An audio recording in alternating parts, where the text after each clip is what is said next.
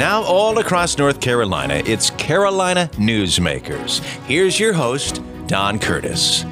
Well, welcome back to Carolina Newsmakers, and we have as our guest today the Secretary of State of the state of North Carolina, who has been in that office now for 25 years or thereabout, very close to it, Elaine Marshall. And Elaine, it doesn't seem like you've been in that office that long, but 25 years has gone by very quickly.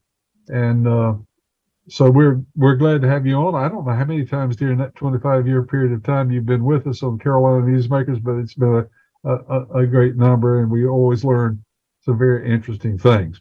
Well, we've got always been enjoyable. Well, thank you very much. And we've got lots of things to talk about today. But one of the things that we want to talk about right off the bat is the fact that generosity in North Carolina has increased because, according to your press release, there's a high percentage of donations going to charities in North Carolina. It's a record high. Let's talk about that. Tell us about it. That's good news. That's astonishing. Today, we actually released our annual report. The annual report covers from July 1 of a given year to June 30 of the next year. It matches the state's fiscal year. And in our last report that we just issued this morning, charitable giving was up 40% over the prior year.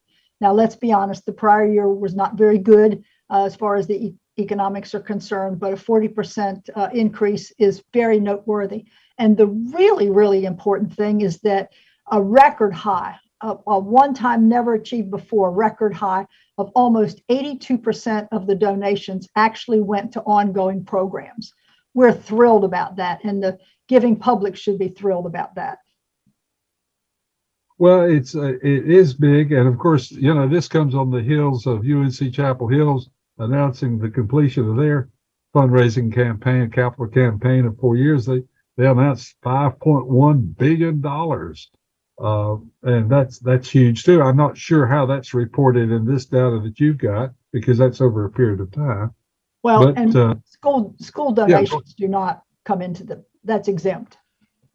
Oh, it is. So so generosity goes beyond even what you are reporting. Does this include churches? Churches are not in this either. They're exempt. Youth groups are exempt. So there's a large swath of the giving opportunities of good charities that are not included in this. This is by statute, which charities and which are exempt. So it's not my choice, it's the General Assembly's choice. Yeah. Well, that's terrific. And you announced this report at the Green Chair Project in Raleigh. And that's a very interesting charity. Tell us a little bit about what they do. I happen to know that one a little bit, but tell us what they do since you have just been out there. Green Chair is tremendously interesting. They are the only one in the state to the magnitude that they are operating. They take donations from the public, from corporate sources that are household items that are being surplused or gently used, and those that would fit with homeless people who now have a roof over their head, formerly homeless people, but who do not have cash on hand to buy the sofa, buy the knives and forks and plates, the tables to eat. These are people that are perhaps refugees new to this country. They are people from disaster areas, our most recent one in Florida, where homes were wiped out and people relocated in other places with kind of just the clothes on their back. Sometimes they are victims of domestic violence who are now out from that situation and are living on their own. Frequently, there are a lot of children involved. And one of the real special aspects of this is beds for children, because so many children coming into this situation don't and have never had their own bed by themselves. So this project, they can get a bed. They're allowed to pick out their bedding. If their favorite color is purple or pink, or if it's nautical or whatever, they get to pick bedding that they want.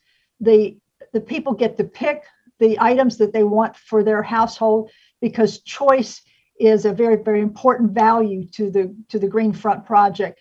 People that have had tough luck in life frequently haven't had choices, And for once, they can make choices about what kind of plates they want to eat off of, what kind of table they want to have. And while the Green Front also gets donations that are probably not usable by these folks, let's say a silver tea service, that's not going to find usage. They then sell them themselves either through an outlet like Cherish, an online function, or they have shopping days around their shop. And I have shopped there myself, and I would encourage people to go there. And there are fancy items there that probably would not be appropriate for use in a family with small children. So it's a win-win-win. The corporate sponsors are very, very helpful. So it's a wonderful project. It's located on Capitol Boulevard, and I would encourage the public to go there. A lot of people are downsizing. I have done it. I have taken things there, household equipment, silverware, plates, eating utensils, when I say silverware, things like that are very practical items that folks really need in their life. And I think, according to your quote, more than 11,000 families have rebuilt their lives since its founding in 2010, the Green Chair Project. There's also a company called Green Front, and that's a for-profit company, a good company, but that's not the same project we're talking about here. This is the Green Chair Project, and both of them happen to be on Capitol Boulevard, I think. But anyway, 11,000 families, and the thing I like about it so much is it builds self-respect. These are people who are trying to reestablish themselves, and now all of a sudden they've got some self-respect. It's not just out-and-out charity. All of their clients are referred to them also. So they've been vetted that they do have the jobs, that they're capable of maintaining that job, those kinds of things. So it's not like throwing away to every person that comes through the door.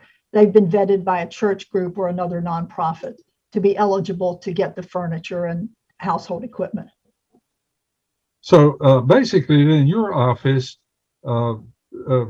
gets reports from licensed fundraisers, and that does not include churches, as we said. It does not include colleges and universities. So what else does it not include? Is there anything else, a large group of charities? Very small organizations that don't pay their staff. So those are exempted also. Yeah. Well, it's nice to see that, and North Carolinians have always been very generous. I mean, anytime the Red Cross needs money for disaster relief, North Carolina citizens have always been generous, and it goes across the board. All economic groups contribute. I know every time we have a fundraiser of any kind at any of our radio stations, we're always interested in seeing what a wide economic group support those various and sundry efforts. So it's good. As one person said, the best nation is donation. I like that line. That's the absolutely best nation right. is donation. Yeah. Now, let me tell you that if there are rogue charities out there, folks misrepresenting who they are or out and out criminals, we're the place for that to be reported at sosnc.gov. I have investigators that can check these things out. We're told that when there are national disasters, the federal government has told us that a lot of the websites that get put up are just fraudsters trying to play upon your heartstrings. My recommendation when there's things like the hurricane in Florida or an earthquake somewhere around the world, to give to a locally connected organization that has the capacity to handle these things, such as the Red Cross, such as Methodist Men, Baptist Men, the Mennonite Church Builders, just Rotary International, Lions Club International, that have a worldwide concept and have capacity to help those remote places. And so if anyone wants any information, again, that website is sosnc.gov. And if you have trouble remembering SOS, it stands for Secretary of State, nc.gov. And we have a whole lengthy report up there of all of the organizations that registered and the fundraisers that registered with us that goes on for hundreds of pages. And you can research back for the last 20 years online. So please go to that site and look under charities and then go from there. Well, this is a good service because there are unfortunately people who will take advantage of the good naturedness of most people who want to give, and sometimes they misrepresent things, and of course that's the very purpose behind having your organization check and get these reports and check them out. By the way, I guess you could also call your office. And I happen to have that telephone number in front of me, so I'm going to quote it, 1-888-830-4989. Now, I guarantee you no one had a pencil and paper when I said that, so I'm going to give it again later on in just a moment. Any other further comments about the whole area of charitable giving while we finish out this segment? Well, it's real important to know that the holidays are here. This doesn't cover all charities. And even though this has been an outstanding report this year, there are still communities, people right here in Raleigh, North Carolina, and all of North Carolina who do not have a regular roof over their head. They do not have a regular place to sleep. They do not have adequate food. And if there are children involved in that, the charity need continues to go on and on. And it's especially tough during the holiday season. It's not just the cold weather, but it's just that people are having other festivals and they're very happy. And it centers around food and giving and love. And there are a lot of folks out there that just don't have what you and I might consider ordinary holiday celebrations. So please, if you see the red kettle, if you get solicited at church a little bit extra, please know that there are folks out there still in need. This does not by any way cover the needs of the poor and the elderly and the youth in our community. And I would be very remiss, I mentioned the Red Cross that does great work, but another organization that is certainly statewide and does tremendous work is the Salvation Army, and you mentioned them with the red kettles. Yeah. So there are just a lot of organizations. And by the way, the Green Chair Project is based in Raleigh, but if people were interested in that and setting one up or something similar in other parts of the state, it is a great model for them to check. And I'm sure those folks would be glad to share how they organize, because they started very small and they have grown in a very large way and are just doing excellent work. Yeah, they have a large warehouse. They will go out and get big pieces of furniture if you send the pictures ahead of time.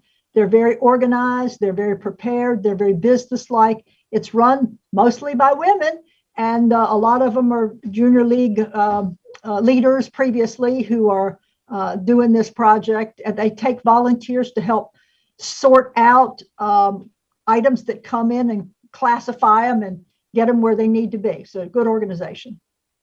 Good organization. Our guest is Secretary of State Elaine Marshall, and we'll be back with another segment of Carolina Newsmakers right after these messages. 145 over 92. 180 over 111. 182 over 100. And I had a heart attack and a cardiac arrest, and then a stroke. Your blood pressure numbers could change your life. A lot of people don't understand, including myself. I didn't, now I do, the impact of having a stroke. My memory is shot. When I woke up, I couldn't speak. Lowering your high blood pressure could save you from a heart attack or stroke. If you've stopped your treatment plan, restart it or talk to your doctor about creating one that works better for you. Start taking the right steps at manageyourbp.org. It's a new life, but I'm gonna make it better. I'm coming back. Ask your doctor, check your blood pressure. Brought to you by the American Heart Association, American Medical Association, and the Ad Council. Melissa from Michigan. I work an extra part-time job serving lunch at my child's school, but I still can't afford to put food on our table. Daniel from California. Choosing whether to pay the rent or pay to fix the car to get to work doesn't leave us with much at all. Now we can't even pay for meals. Hunger is a story we can end. End it at feedingamerica.org. Brought to you by Feeding America and the Ad Council. We continue with Carolina Newsmakers. Here's Don Curtis. We're back with Elaine Marshall, the North Carolina Secretary of State, and has been in that office since 1996. Elaine has been with us a number of times. She earned her law degree from Campbell University in 1981 and has been in public service in the Secretary of State's office since 1996.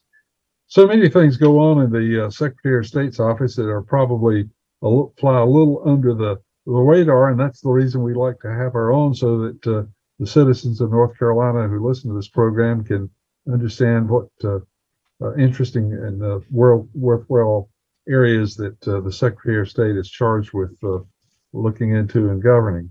One is the North Carolina. One of the things I would like for you to talk a little bit about is the North Carolina Coalition for Global Competitiveness. Tell us a little bit about that.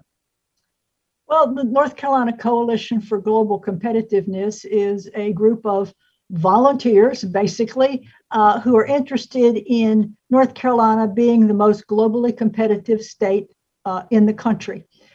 We are the beneficiaries of a tremendous number of internationals, whether they've come here as students and now are leading some of our great research institutions, whether they are companies that are doing good around the world. In a lot of cases, they are investors from foreign countries who are interested in coming here to be closer to their market and set up some new companies. I mean, most recently, North Carolina landed VinFast, the electric vehicle company. Toyota's doing the battery plant in Asheboro. And part of it has to do with making international visitors feel very welcome in North Carolina. I lived in Brazil for a while, and I know what it's like to be a minority of absolutely one person. I was an exchange student in rural communities, rural families in the country of Brazil. So I have an empathy for that.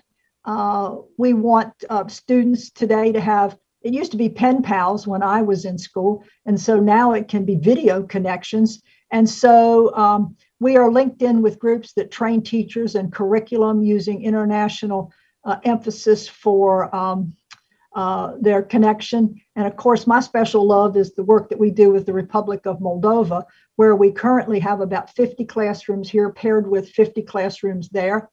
And this is not a one-way street. We get a lot of benefit from this.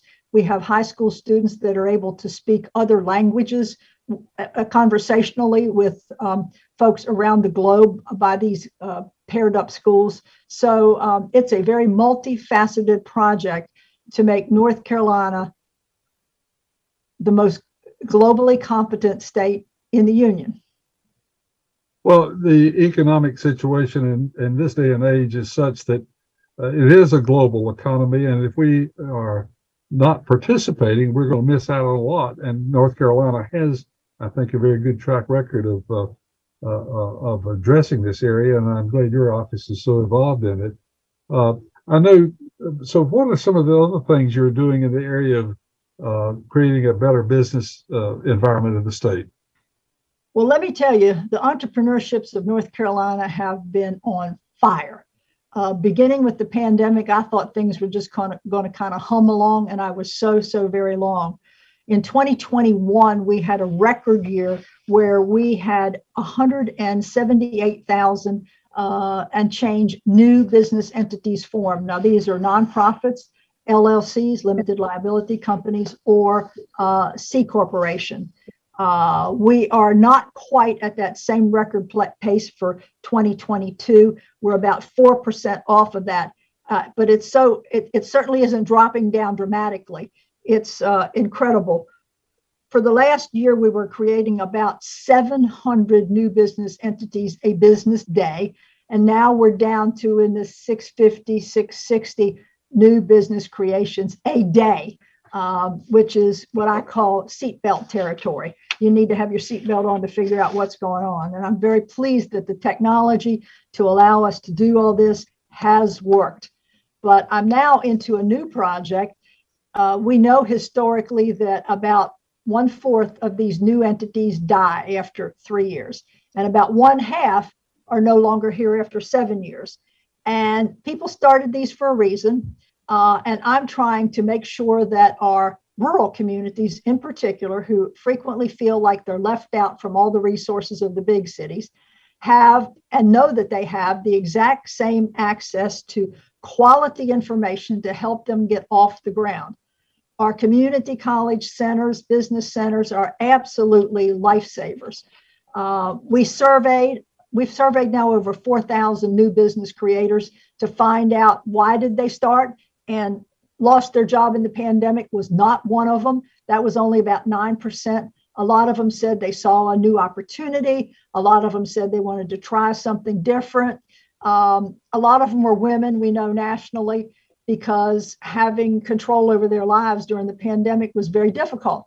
They did not know if the kids were going to be in school this day, this week, very uncertain about how they could run their lives and earn a living and, keep the lid on everything they had to keep a lid on. So a lot of them decided they were going to work for themselves and work from home. And that worked for a great number of them. But we're just thrilled. We have now started with 7 counties in a pilot project called Rural RISE, RISE standing for Resources for Innovators, Startups, and Entrepreneurs. And as a result of all this surveying we did about what would you like to have known, what were the obstacles that you encountered, where do you go to get your information?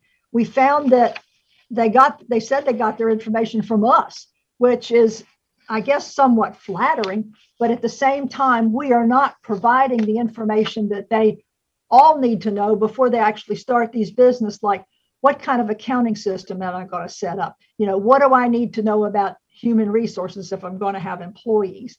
We talk about different types of structures, and we don't really direct them anyway, because we're not their lawyers, we're not their financial counselor to tell them what type is going to be advantageous for what they do.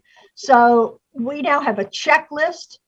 We went from 7 counties to now we're up to 25, 26 individual for these rural counties with names, telephone numbers, and emails that will be answered. The biggest frustration the public has is they can't get any information. Nobody picks up any telephone lines in Raleigh or places around. So we have given them local information. They're through the North Carolina Rural Center and their financial arm, Thread Capital. There recently is an infusion of over $200 million to be loaned out into rural areas of North Carolina.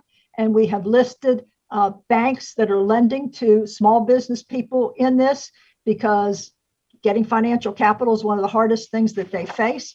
We've even found a zero interest lender for amounts under $10,000. So depending upon what folks want and where they are, we're trying to force feed information to them, make it available to them. I shouldn't say force feed, make it available to them. So all they have to do is click open and follow through. Our click rates are higher than average for this type of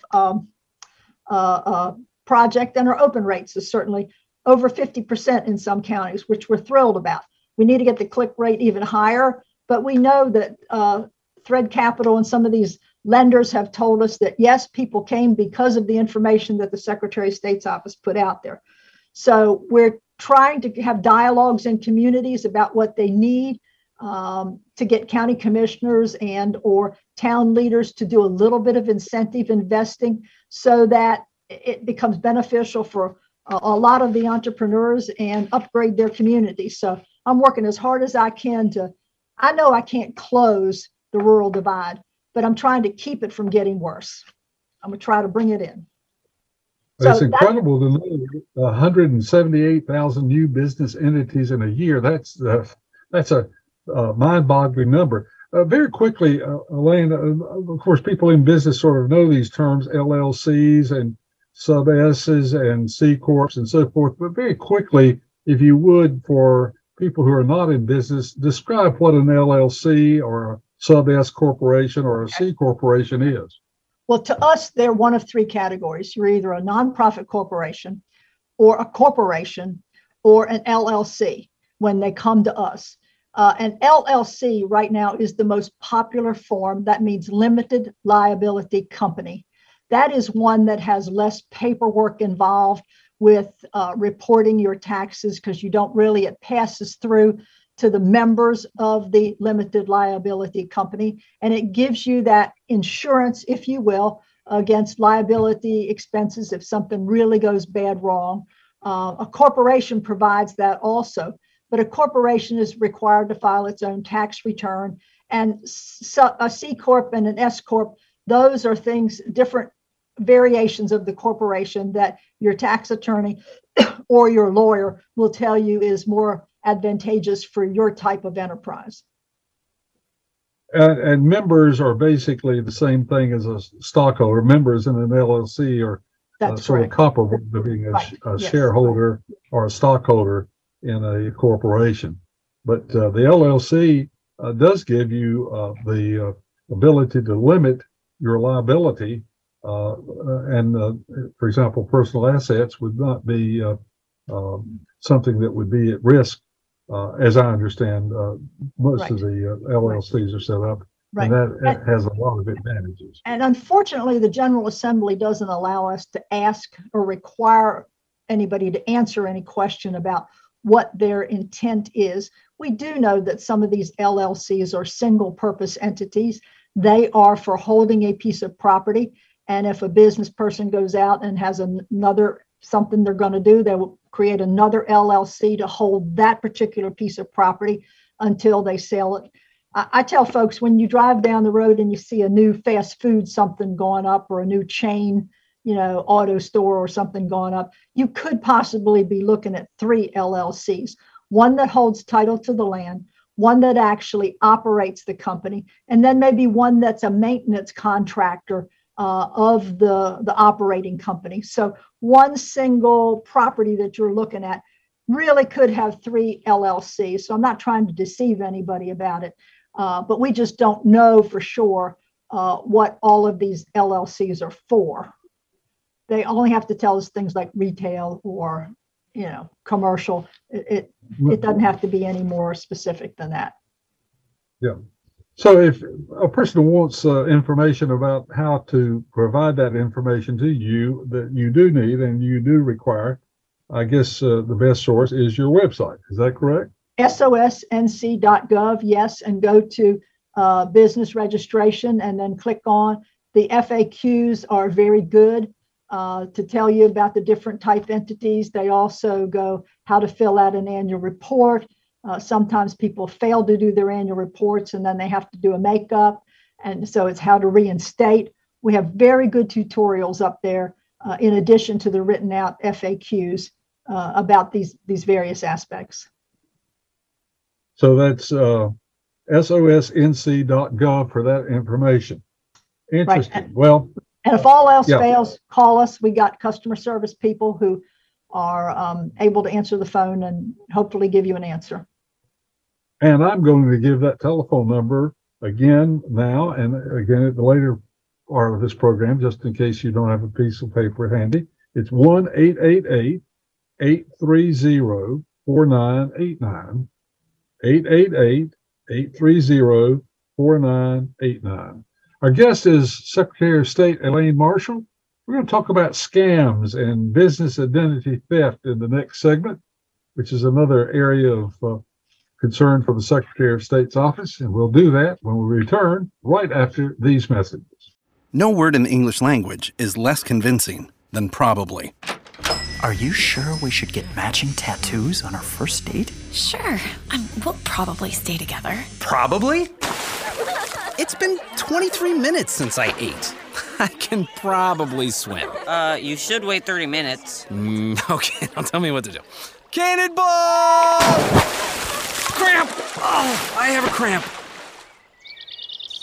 I can probably hit the green from here. Probably. Can I get a mulligan? Ready to go? Hey, are you sure you're okay to drive? Yeah, I'm pretty sober.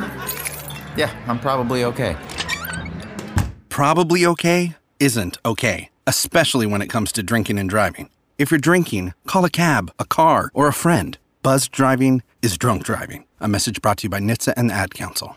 Hi, it's Olivia Munn with my shelter pets, Frankie and Chance. Say hi, guys. When I adopted them, I discovered that they both have incredible personalities. Chance's sole purpose in life is to love and to be loved. Frankie is a little bit of a scoundrel and always entertaining. They're a little bit of a lot of things, but they're all pure love. Adopt pure love at theshelterpetproject.org.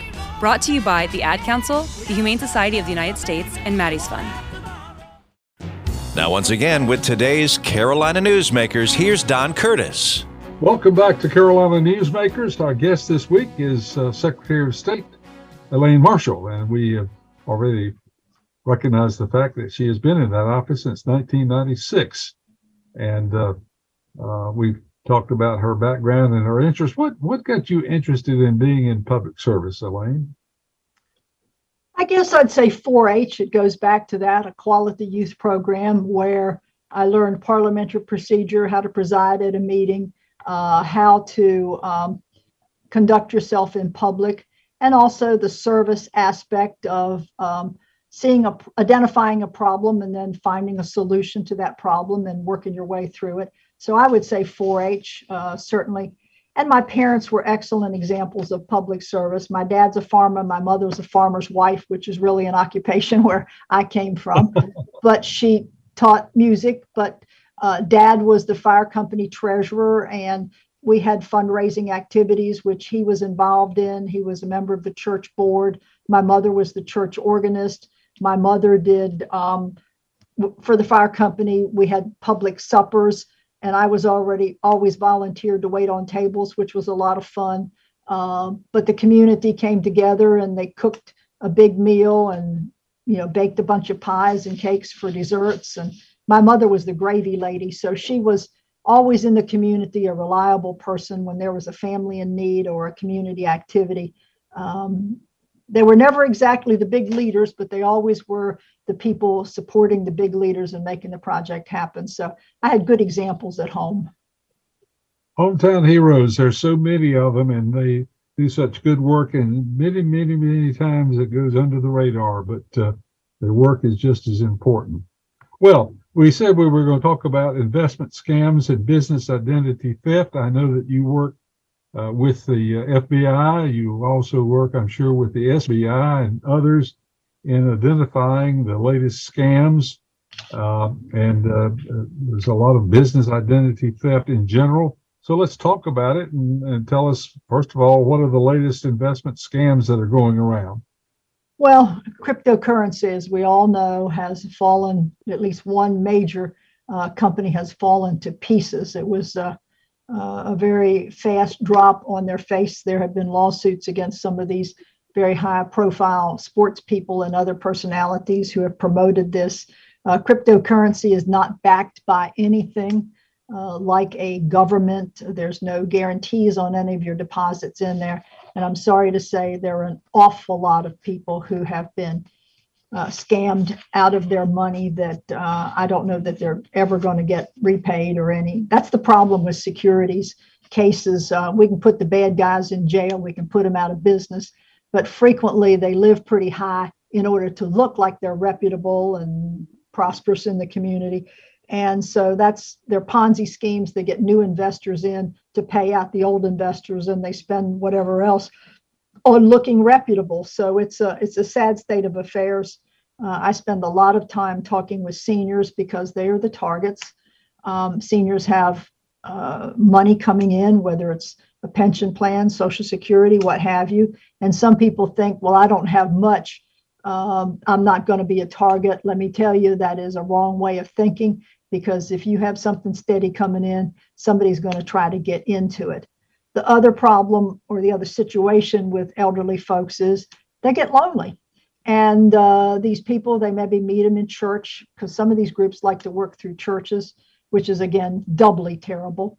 But, they'll call up these folks and start just chit-chatting them up about their kids and how their health's doing and how their kitty cat's doing.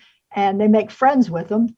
And then later the conversation goes into a financial aspect.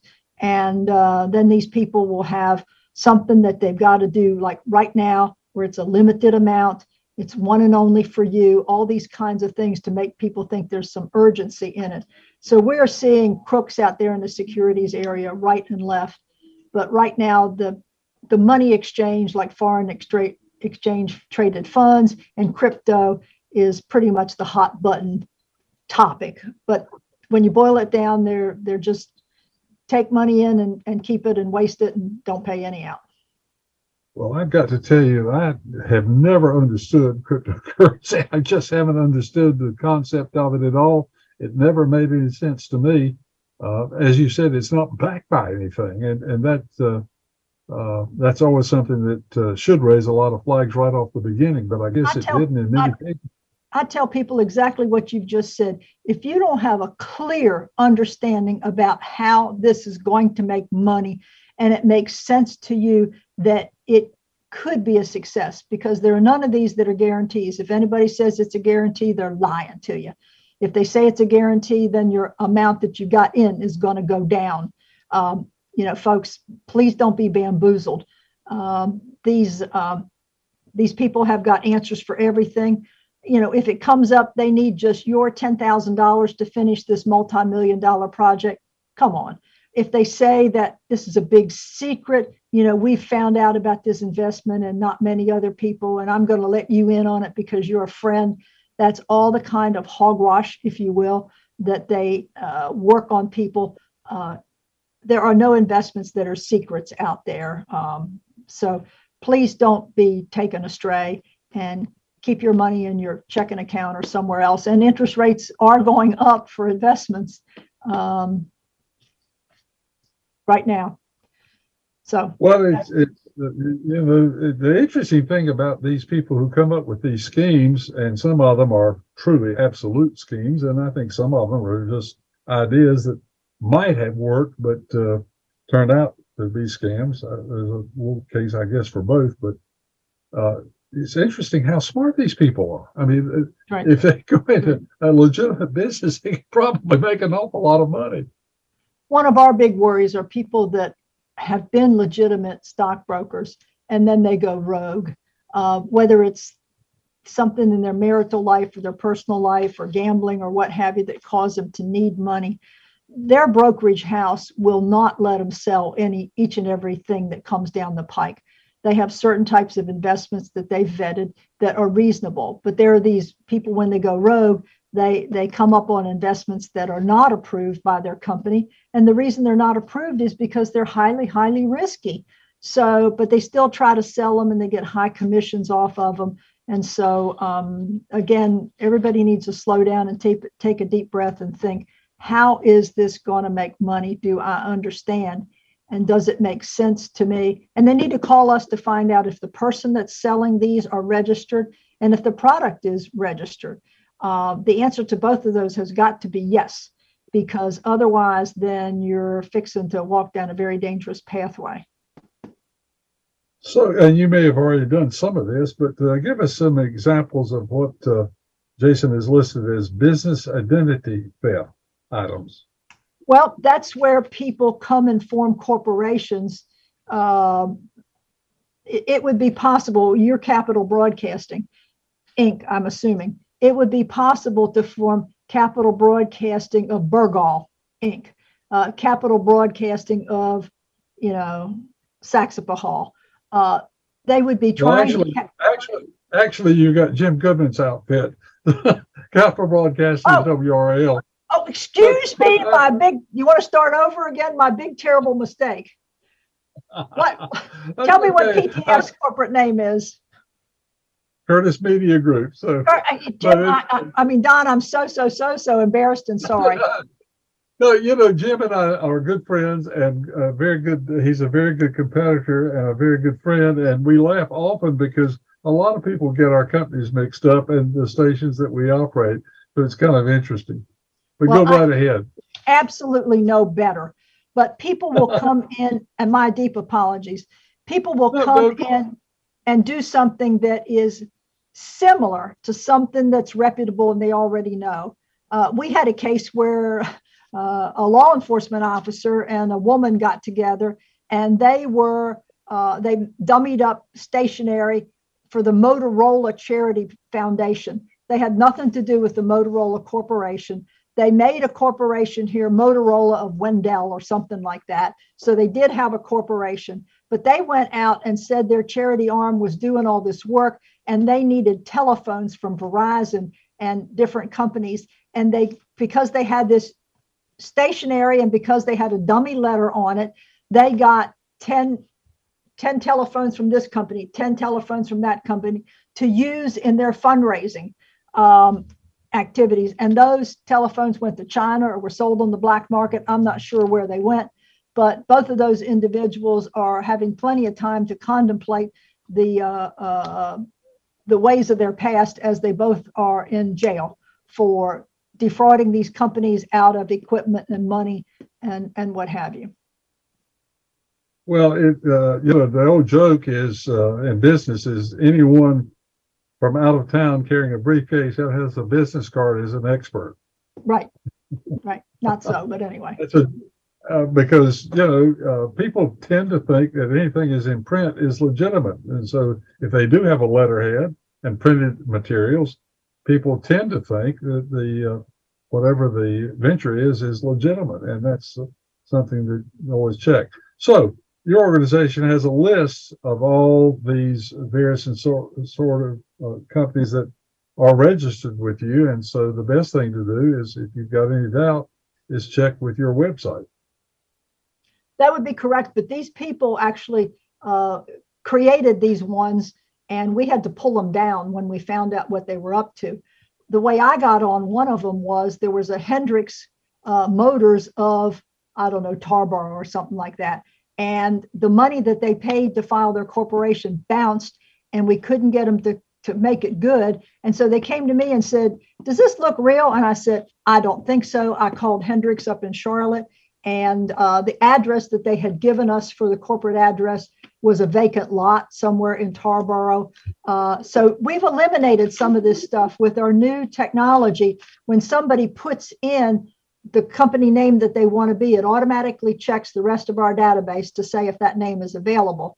Then when we have them put in a physical address, which is required, it automatically links to the post office, which gives us, 3 seconds, 4 seconds, very quick responses to say, this is a bad address. This is not an address. And so we won't let a person go forward to create on that particular address.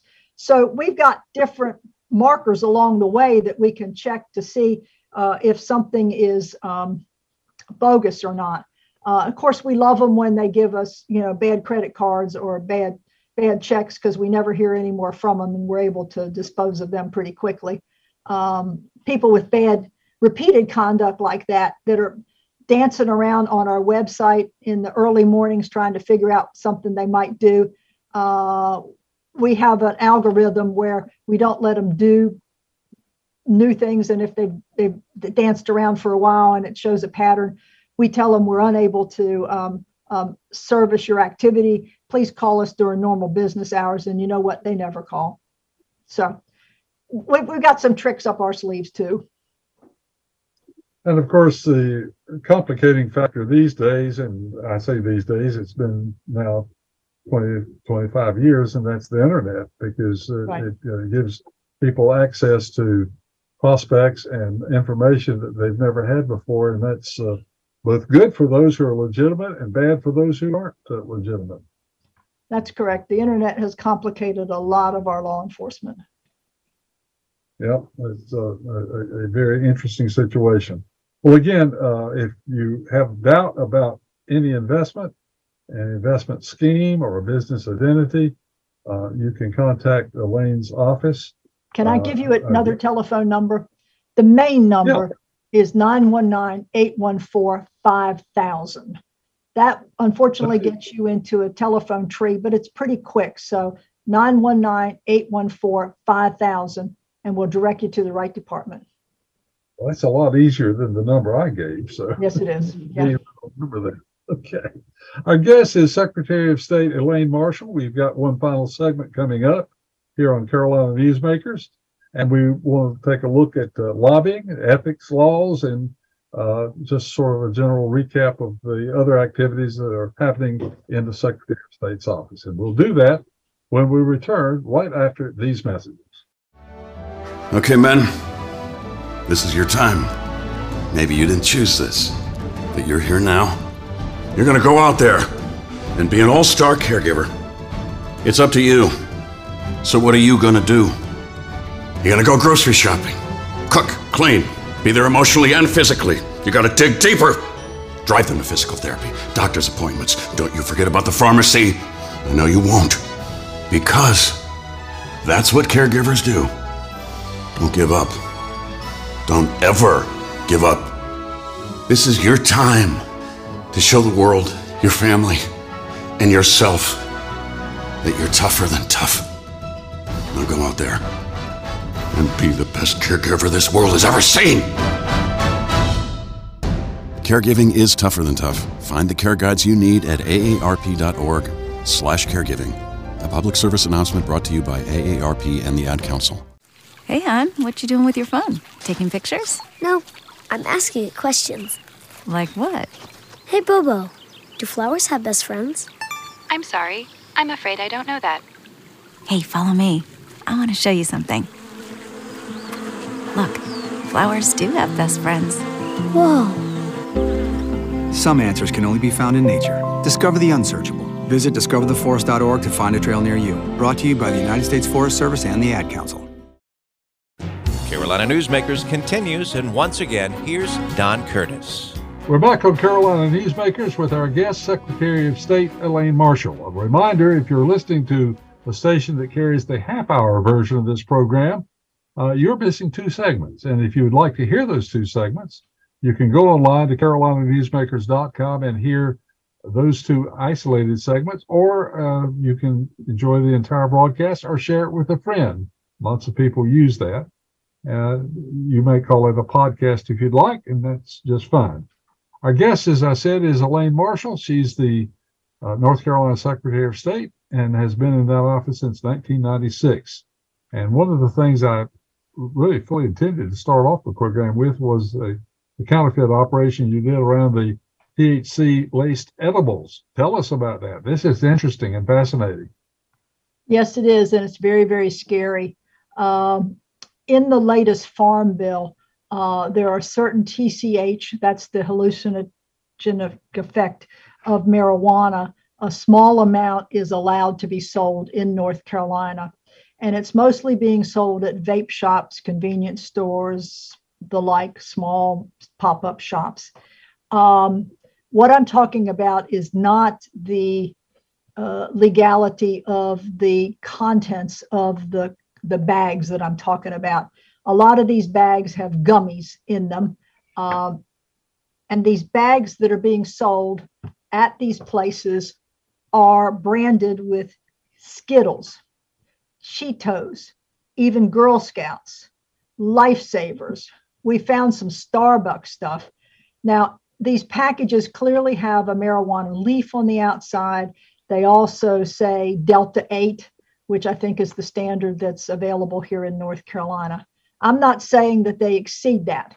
What the crime is under my jurisdiction is the fact that they don't have the right to put Cheetos on the outside of the package, the right to put Skittles or Starburst or Oreo cookies. We had some of those. That is the trademark infringement. They don't have permission to use those names. And so to use that to market their product, to make their gummy TCH picked rather than somebody else's, that's the illegal thing. We pulled in almost $250,000 in a 1 week bust. And this came about from a training that we had in late September. The federal government had alerted us to these very attractive packages that are attractive to children. You can't buy this product under the age of 21. So here we've got a product that is packaged to look like Skittles, something a kid coming home from school looking for a snack, if it's laying out in the house or if it's in the pocket of the car, might just open the whole thing and consume it. So number one, it's an infringement on the trademark of that company. But worse than that, there is a 4-year-old little boy who died in Virginia just this fall from consuming these products in this counterfeit packaging.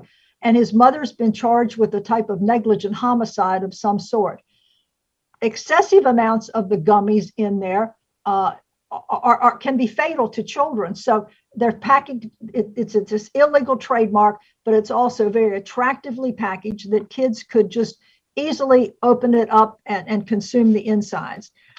We had 23 search warrants. We had 30 consent warrants. And those agents that got trained in September, most of them were parents, went home and started walking around looking in these. They visit these vape shops and places periodically, and they saw these things. And they asked us for our help and other agencies to put together some raids. And we did that. It was the police departments of High Point, Roxborough, Belmont, Clayton, Gaston County, Jacksonville, Selma, Smithfield, Wake Forest. We had the Wake Sheriff's Office, North Carolina ALE, the Asheville ABC Board, law enforcement folks, the Consumer Brand Association, Homeland Security, and Vondra International. And I'm not even sure who Vondra International is. But whenever we do these things, there's not enough law enforcement resources to go out there individually. We've got to work together, and we figured that out a long time ago. And what we're interested in doing is keeping this product from coming into North Carolina. So we're interested in the people that sell. And so many of these people said, oh, I didn't know it could be packaged to look like Cheetos or packaged to look like M&Ms. Now they know. We've given them a copy of the law. And these different law enforcement units will be going back to the same places to see if they see the same product in the store, or maybe even inquire if they have a same or similar product. In the event that they do, there will be arrest warrants. We also want to know, where did these products come from, so that we can go work further up the line for whatever prosecutions that the companies may want to take against these people that are doing the wrongful packaging. So it's troubling on many fronts. The fact that they're so easily available and packaged as if they're marketed to kids bothers me a lot. And so we're trying to get a lot of information out there to the public about what to look for. And, an adult can buy it, an adult can bring it in the home, but be very careful about how you store it.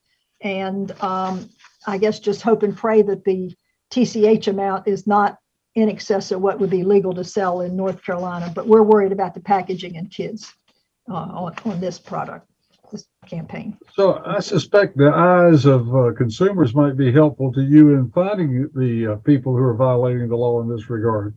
You're absolutely right. Please call us up and let us know what you see, or contact your local law enforcement, because a lot of their folks have been through our trainings. We have over 175 officers right now on our task force, which is the Secretary of State's office, some federal agencies, and a lot of local government agencies. We have individuals trained to know how to do these cases. We also train prosecutors about how to handle them in court, and we've gotten it in the judge's judicial manual for the pattern jury instructions about counterfeit good violations. And it wouldn't be bad, from what you're telling me, to do both, to identify this to local authorities, but also at the same time to identify it to your office, because a double identity would be helpful. Right. Yes. Well, that's people are always looking for interesting ways. Trademarks, of course, are very important to people like Cheetos and Skittles and these people, and they have worked hard to create a good image, and they don't need their product tarnished by someone who's taking advantage of it. That's a shame. Yep. Most of our businesses are based upon intellectual property, whether it's the software, whether it's the brand name, whether it's the technology you use in your business, Don. All of that is intellectual property, and somebody created it and has the right to the ownership or the royalties off of it. And these people that are trying to copycat it with inferior product, that's just wrong, and it tears away at the basics of the economy, really. Well, that's another subject away from the fraud aspect of this. But if a business owner is listening, and you do have something that is identified with your business that is trademarkable, it is wise to get it, and they do that through your office. They do at the state level. Now, the federal level is also available, but we can do it faster, cheaper, and at least hold your position till you get your federal mark, if that's what you choose to do. And so how would they get information on that? SOSNC.gov and hit trademarks. Now, just out of interest, what you might want to tell what the difference is between a trademark and a copyright, because there is definitely a difference. Right. A copyright is generally a work like a book, a manuscript, a piece of music, that kind of thing. A trademark can be a gimmicky name. It can be a cute cartoony, some image that represents your business that you don't want anybody else to be able to have the name written that way, or that cartoon. You know, if you're a pizza parlor, the guy holding the pizza or whatever cupcake image that you want for yours, and you can trademark those. And then a patent is totally different. A patent is a process to make that better mousetrap, in essence. Well, and patent law is so interesting because some things that you think can't be patent can be, and I'm sure that's the same way with trademarks. That's true. Yeah. Yeah, it's very interesting what separates one thing from another. Well, that's good information, and of course, you're a good source for help in that regard. Well, we've got about 2 minutes yet to go. Is there anything else that's going on in your organization that you would like to share with the public? Well, what I'd like to say is this is a time when a lot of families get together and they talk about things like charitable donations and what have you, sitting around the family table. One of the topics I would hope that families might begin to talk about are advanced healthcare directives. Now, I know that sounds gruesome and sad to some people, but what to do medically when you don't have a voice of your own. We are the depository and have forms for the advanced medical directory. There's a healthcare power of attorney form up online, advanced instruction for mental health treatment, and the declaration for an anatomical gift or organ donor. All of those can be filled out and deposited with us. We have the instructions for filling them out. There is a small fee to deposit them for us. The General Assembly never appropriated any money to run the program. So I think the registration fee is about $10 for each document. You can get it back. I tell folks, please don't make your family make a decision. Folks say, you're going to be in the care of a doctor you've never heard of before. When these kind of life questions come up, you're not going to be your local doctor talking to everybody in the family they've known forever. And I've heard chaplains say at the hospital that the emotional time of making a decision whether or not to continue life support or not is something that frequently destroys family, that can never be brought back together.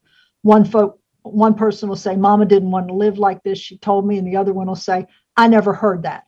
And so making your declaration for a natural death, the living will thing, is probably the most significant of the different documents. And it does solve a lot of problems. It keeps families together. You can't say that your family knows you. All you have to do is think about some of the crazy Christmas gifts you've gotten in the past. Do they really know you if they thought you enjoyed a chia pet, thing? So it's a good time to talk about family issues and advanced healthcare directories. Again, SOSNC online. You can look at them. For one or two of them, it's a little bit more complicated than just signing your name, but the directions are up there, and we hope that people will look at that and think about having these directives to help your family in a time of crisis. Great. Well, you've timed me out absolutely perfect. It gave me enough time to thank Elaine Marshall, our Secretary of State, for being with us, and we'll look forward to having you back on again. And likewise, we will look forward to being back with you again next week, same time, same station, with another guest that Jason Kong has produced for us. Next week, have a nice week, everybody. Thank you. Carolina Newsmakers is a production of NCN and is heard each week on a network of North Carolina's leading radio stations. To hear a repeat of this broadcast, go to carolinanewsmakers.com. Carolina Newsmakers is produced by Jason Kong. Network engineer is Alan Sherrill. I'm Scott Fitzgerald, inviting you to join us again next week, same time, for Carolina Newsmakers.